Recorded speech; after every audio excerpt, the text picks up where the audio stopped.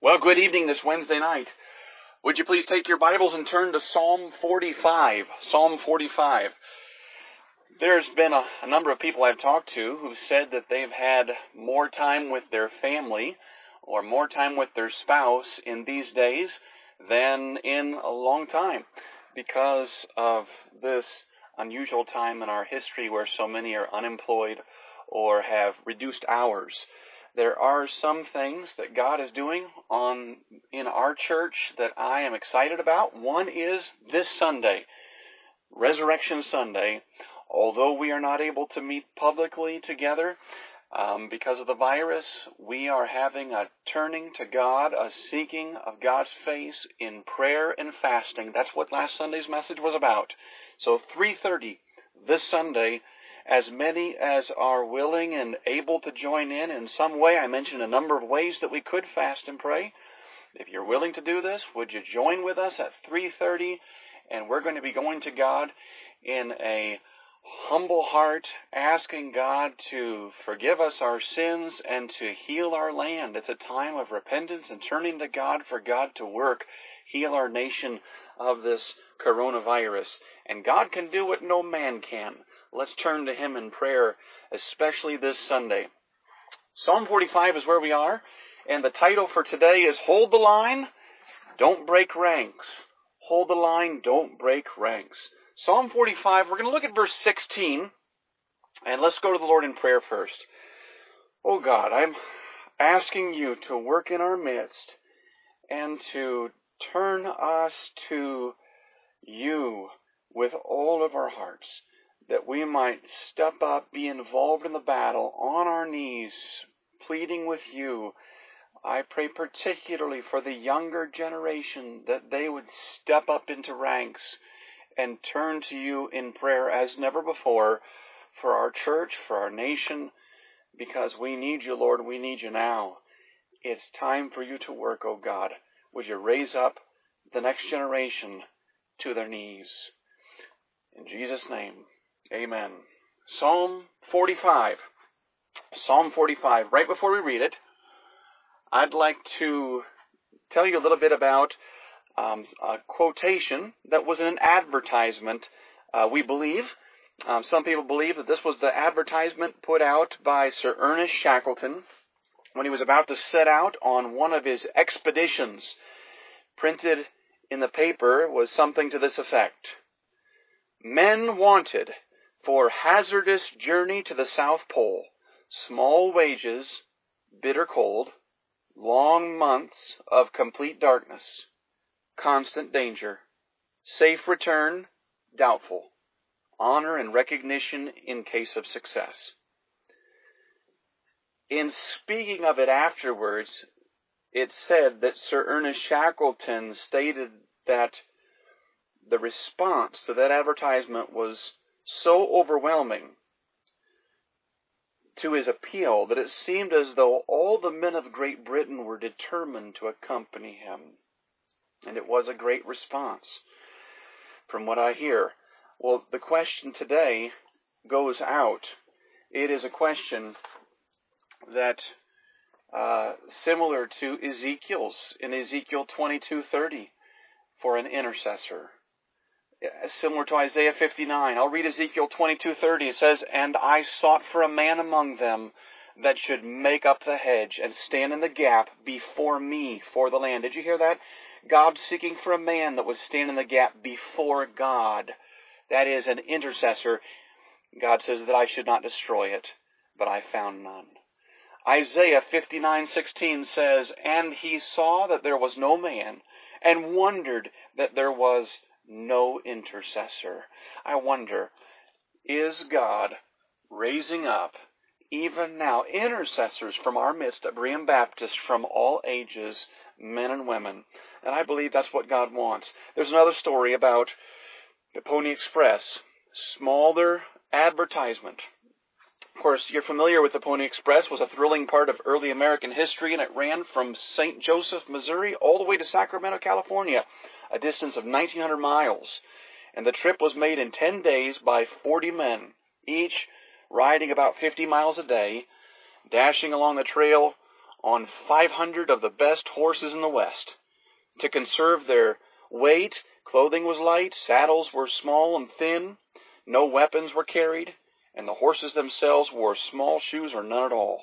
The mail pouches were flat, and it said they were only small letters were allowed. Letters had to be written on thin paper, and the postage was an enormous amount back then, $5 an ounce. So this, again, advertisement went out for young men. Here was the advertisement. It's very short. Wanted, young, skinny, wiry fellas, not over 18, must be expert riders, willing to risk death daily, orphans preferred. Well, there have been many days in our country's history men have been needed. Women have been needed in different times. Nurses in hospitals, men on the war front. Well, today more than ever, we need intercessors. We need people who will go to God in prayer for our country, not just for deliverance from a virus, but deliverance spiritually. We need a great awakening, so it is a call to arms, a call to knees. Hold the line. Don't break ranks. Psalm 45, verse number 16. The Bible says in Psalm 45:16, instead of thy fathers shall be thy children, in whom thou mayest make princes in all the earth. I'm going to explain what the text means in just a few minutes. Let me apply it immediately, and then we'll go right back to the text. It is a sad word at first, instead, in the place of thy fathers shall be thy children. The idea is the fathers taken away, but now you have children who step up and take their place. It's not looking back, it's looking forward. It's looking to those who will rise up, the youth, the young people, calling them, they shall be princes in all the earth. And this is a call to stir up members of our church to pray, even the youngest, from every generation. Let me tell you, we have a goodly heritage if we look back at our spiritual forefathers.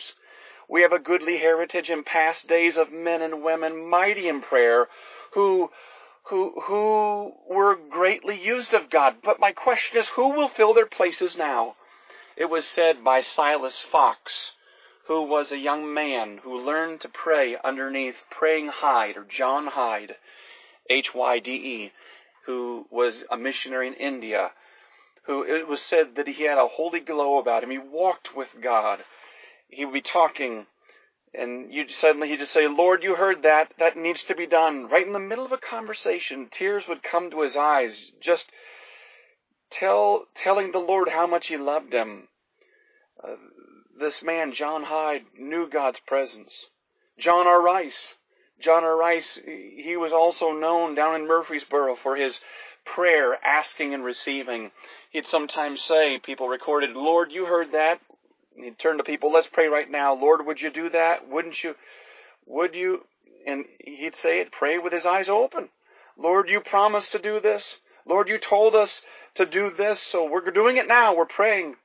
He was known for breaking into singing just out of nowhere. My Jesus, I love thee. And he'd clap along with his own singing, tears coming to his eyes, not even thinking about who was watching, who was listening. But who will fill these people's places? Hold the lines. Let's not break rank. Where are we to find the children, the younger, the middle-aged, the older, who will step up into the vacant places? We have been greatly blessed by God by having a spiritual heritage. But who will stand in the ranks now for God? Looking back, would you consider this? Moses, when he died, was no doubt greatly missed. One of the great forefathers of Israel. You can imagine the people of God saying, who is going to guide us now? Who can lead us, this so great a multitude? Who but Moses has power with God to stand between Israel and God's divine anger? Moses, the great intercessor, who told God, take my life, but don't destroy your people Israel in your wrath against their great sin. Who could stand in the place of Moses? As good as Joshua may be, no one would choose Joshua over Moses. As leader? Well, but God did. Think of Elijah, that great prophet of the past, the man who called down fire from heaven. He said at one point in depression, I only am left. I'm sure a lot of people thought, what will we do when Elijah's gone? Lord, please don't take Elijah. We don't want Elisha. We'd rather keep Elijah. We don't like the word instead. Instead. There's a fear that those who come up in the ranks to come might be poor substitutes for the older and more spiritual of the congregation. It's kind of like Solomon. Who was it that followed Solomon when he died? Rehoboam, a fool. What about Eli? Eli was the godly priest, and his two sons, Hophni and Phinehas, were fools. Can you imagine the congregation of Israel? God, can we please keep Eli? No, you can't. God has already ordained that he would depart and another would come in his stead. Instead. If one falls, there's got to be another to take up the ranks. The word instead of the fathers shall be the children. It's actually a note of encouragement. There's another to fill the ranks. It speaks of a reserve. Someone who's on standby, who's on call. Another instead will step up. If one labor is taken, there is another reserve to fill his place. Well, we believe that when the Lord replaces one set of servants with another set of servants from another generation, that God's power and grace are the same. So he tells Joshua, as I was with Moses, so I will be with thee. Joshua 3:7. So God caused the people to see and say about Elijah, the spirit of Elijah doth rest on Elisha. And all the people saw it. In other words, God puts the same spirit on the newcomer. And the power remains the same because it's God's, though the human instrument may be different. Why does God give us an Elisha replacing an Elijah? Why does God take away Moses and give Joshua to his people Israel? Well, doesn't it show God is not dependent upon any one individual, not even Moses, not even Elijah? That's the point. God is no respecter of persons. He will hear and answer your prayers. If you're a child of God, you're walking with God, just as he did Elijah's. Isn't that James's argument in the book of James 5:16? The effectual, fervent prayer of a righteous man availeth much. Elias was a man subject to like passions as we are. And he prayed earnestly that it might not rain, and it rained not. God heard Elijah. God will hear you too. He was a man of like passions, like sorrows, like despondency, like issues. Sometimes a change in intercessors, God calling up younger intercessors, bringing them up into the line of battle is healthy. It's good. Who was it that followed Eli? Well, it wasn't his sons, Hophni and Phinehas. They died. Wasn't it Samuel? That was a great improvement. Because there was no open vision. God wasn't speaking to Eli, but he spoke to Samuel. Who followed Moses? Well, Joshua did. That's a good thing because Joshua was young, able to carry a sword into battle into the promised land. Be encouraged. Our sons and our daughters that are coming up, likely they are going to be more technologically suited for the days that are coming and better equipped to even face the days. Let's pray that God moves and raises them up spiritually to walk with him in a day of technological advancement and new battles to face. God has intercessors in every age. His prayer warriors, he still is calling. They're at hand and on knees in every age. God is not slack. He continues calling young people to pray in every hour of battle. So let's take up position in the line of battle. Let's pick up the slack where the lines are frayed, and let's take the name of Jesus forward. Number one, I want you to see in this passage God's good gift, calling up people. God's good gift, calling up people. Now, I've been doing some calling over the last several weeks with people around the church, going through calling, making sure folks are okay, seeing if anybody has any needs. But let me tell you, God calls up people. And that's a good gift when God calls. Psalm 45, I'd like you to look at the verse again and some of the little bit of the surrounding context of the verse. Psalm 45 is a messianic psalm about Jesus the Christ, the Messiah. It is about the King of Kings' triumph and all of his taking his bride.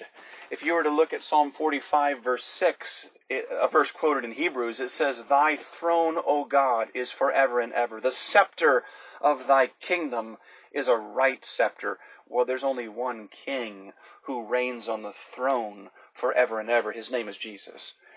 You look at this passage, and it speaks of the king quite a bit, and his strapping on his sword in verses 3 and 4, riding majestically into battle. It speaks of his garments smelling of myrrh and aloes and cassia in verse 8. And it talks about he hath anointed, God the Father anointed him with oil of gladness above his fellows. Verse 9 and 10, though, you see him, his bride. And you see in verse 10, very important verse in light of our passage, verse 16. Verse 10 says, "Hearken, O daughter, and consider and incline thine ear. Forget also thine own people and thy father's house." Imagine a man who's getting married, going and taking a bride. She's forsaking her father's house. She's leaving her family behind, and she's entering into a new relationship with a husband, her new family. And maybe she'll have children in the future. And that's why verse 16 says, instead of thy fathers shall be thy children. That's a new family. It's entering into this new relationship with a husband. It's the king and his bride. Well, this could be a painful time for her, losing family, leaving them behind. But the whole rest of the psalm is cheering her up, encouraging her. Well, this whole point is that he's saying, instead of your father's house, I'm going to give you good gifts. There's going to be a day you're going to have children, and you're married to the King of Kings, he says to his bride, his people. And he says there's going to be children that come and honor and lift up. The generations afterwards shall bring praise to thee forever and ever. Well, this is a wonderful passage that is all about looking forward to the next generation coming. And I want to take this passage and demonstrate and look that you to see that God's good gift, he is still calling up the next generation, calling up people. Instead of thy fathers shall be thy children. Don't ever think that the godly are all gone and the faithful are all dead. God's warriors still live on, and more are coming on. That's what God says. Did you know that the godly shall not perish from off the face of the earth? There will always be a remnant. God, the Almighty, you don't have to fear that he's going to run short of servants like Walmart running out of supplies. The Holy Spirit calls new laborers into his harvest. God is not going to allow his program to fail. His cause is not going to sink. Bless the Lord, O my soul, and all that is within me. Bless his holy name. He is, and his plan is going to be victorious. And we see in this passage that instead of the fathers shall be the children. And God's good gift, he's still calling up young people even in the ranks. And young people listening tonight, God's calling you to be an intercessor this very day. Number two, not just God's good gift calling up people, but God's faithfully calling new recruits in every age. Now, there's a time to weep. There's a time to laugh. There's a time to embrace. There's a time to refrain from embracing. Well, we're in a time of social distancing right now. This would be the time to refrain from embracing. Life's full of changes. Not all do we enjoy. But God has seasons of life. This is a season in which we need to make it a season of prayer. It's a time to seek the Lord. You know, it's kind of like in a garden. In God's garden, there were plants from last year. Some have gone home to heaven, and God has replaced them this year with others. Jesus said, I am the vine, and ye are the branches.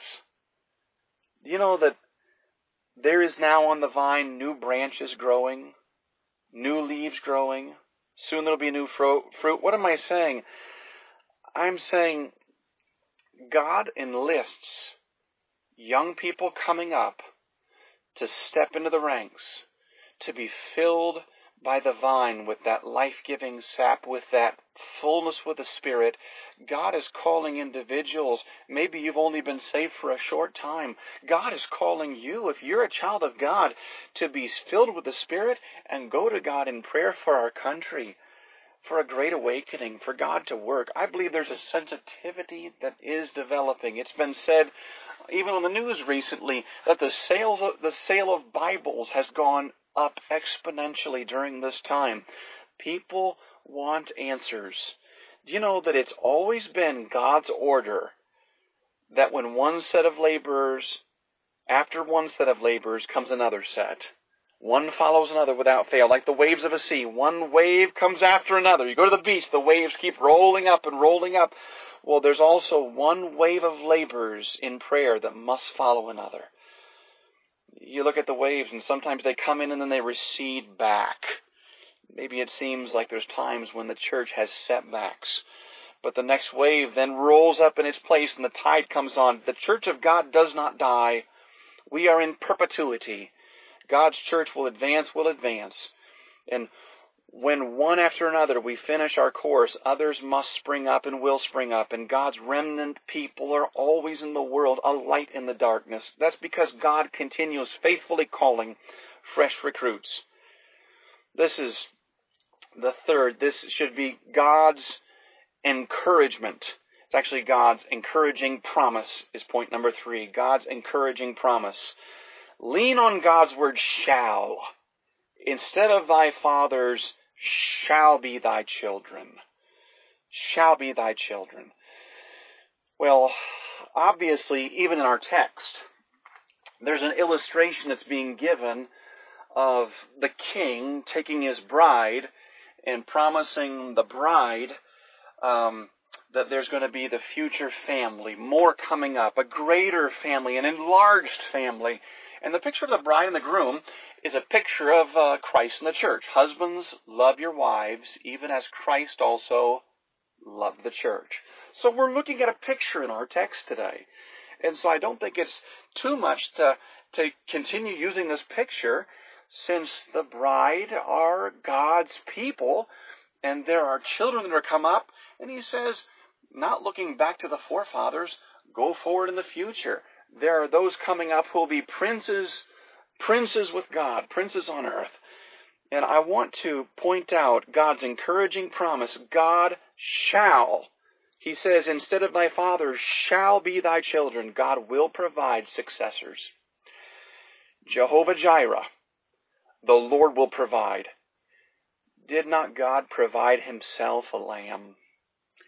Jesus Christ, slain from the foundation of the earth. Did Jesus Christ not die on the cross for you, for me, for all? He is the propitiation for our sins, and not for ours only, but also for the sins of the whole world. Well, I have a question for you. If God can provide himself a lamb, can he provide a smaller thing? A new line of men and women to follow the Lamb? Can he provide a new wave of workers, of laborers, of intercessors who will overcome by the blood of the Lamb? Can he raise up and call forth more who will intercede based on the blood of the Lamb?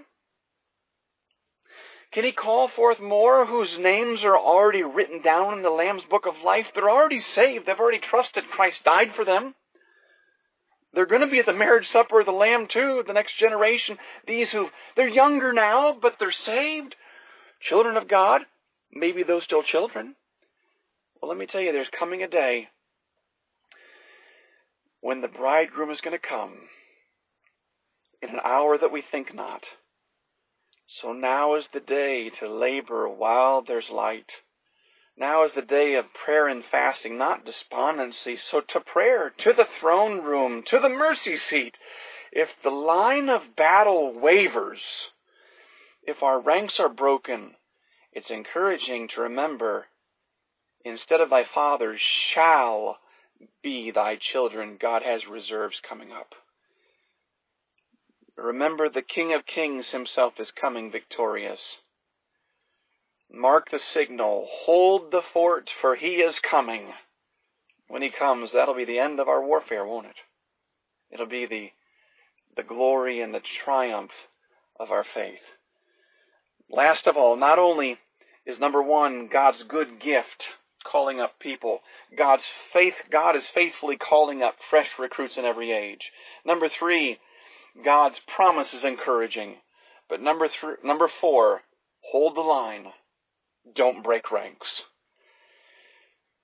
Well, instead of thy fathers shall be thy children. I ask you to look back at your spiritual forefathers, your predecessors. We have a great heritage. In America, we have the heritage of D.L. Moody and Ira Sankey. We have the heritage of R.A. Torrey. We have so many revivalists, even in our day, who are preaching the gospel. Well, we have many who have been humble servants of God. Long ago, we had those who held not their own lives dear unto them. Men and women who died, of whom the world is not worthy, Hebrews says. So can we stand now in the day of battle in His strength and hold the line? Well, how do we do this? Pray for our country. Pray for personal revival. Pray that God will give us a heart, even though we're in different houses, meeting in our own houses during this governor-issued mandate to shelter at home. Let's pray for spiritual awakening. Hold the line. Are we to be lazy and slovenly in a work which our forefathers did well? Now, this is when I was years ago, when I was in high school, we had a teacher named Mr. Howe. Mr. Howe was one of our favorite teachers. I remember one of the sayings he said in class was, he said, "I'm Southern born and Southern bred, and when I die, I'll be Southern dead." Wouldn't it be wonderful for a church to have missionaries born and bred in her? Mighty prayer warriors for God, born and bred in our church. Charles Spurgeon used to say that he would never be satisfied until he could look over the map of the earth and say, brother so-and-so is there. Sister so-and-so is there, turning the heathen to Christ and conquering the land to Jesus. Well, how do we do this? Parents, we must train our children to pray and walk with God from their youth, and to war, not against flesh and blood, but against principalities and powers. They must pray with us from their youth. They must hear the burdens and needs of other countries. In just a few minutes, we're gonna post online a compilation of missionary prayer letters. They need to hear the prayer letters, the needs of these missionaries. They need to meet missionaries, hear their stories, and begin to pick up spiritual weapons at an early age and wield them, the weapons of prayer and Bible study and memorization. Isn't that 2 Timothy 3? And that from a child thou hast known the Holy Scriptures, which are able to make thee wise unto salvation through faith, which is in Christ Jesus. Oh, that our sons would be mighty men of battle and war from their youth for God. Mighty, trained up in God's vineyard from their earliest days. You know, the best training is not experience. It's learned from someone else's experience. It's young people, listen to and obey your parents. The best training is early training. I want to speak to our youth that are listening just for a few moments. Speak to the young people listening. Are you prepared to take your parents' places in prayer? Your parents won't always be here. Now is the time to walk with God.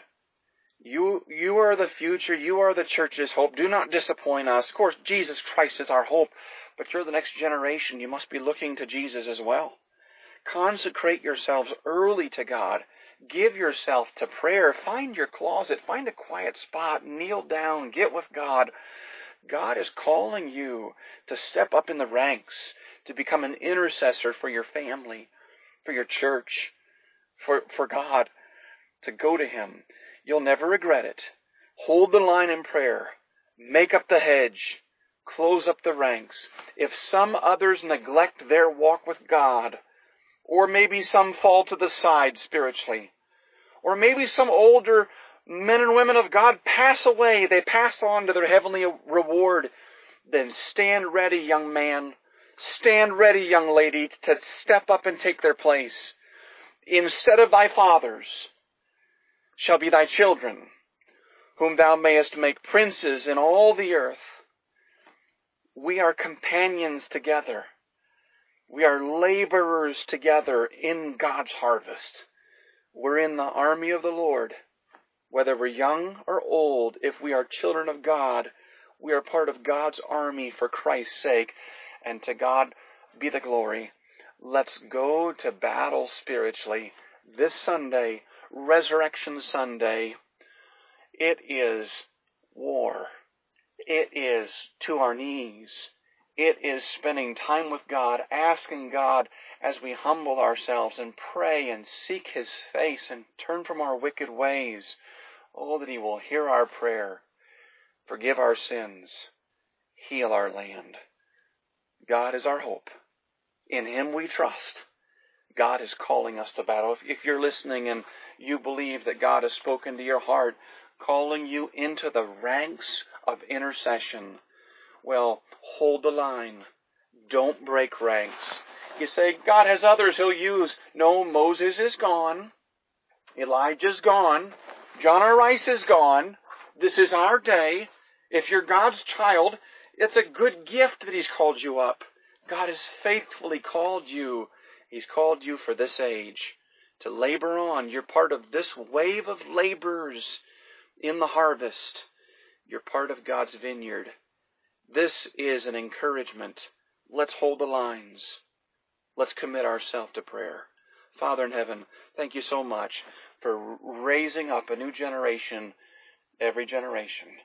But this is our day, and it's time to seek You. Would You stir Your people to action?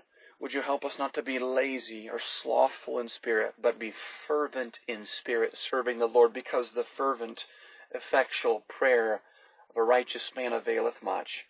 Please use Your people, raise them up, and bring us to our knees together in a concert of prayer this Sunday for Your honor.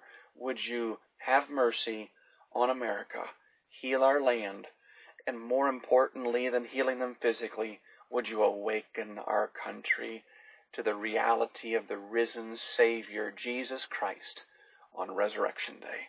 In Jesus' name we pray. Amen.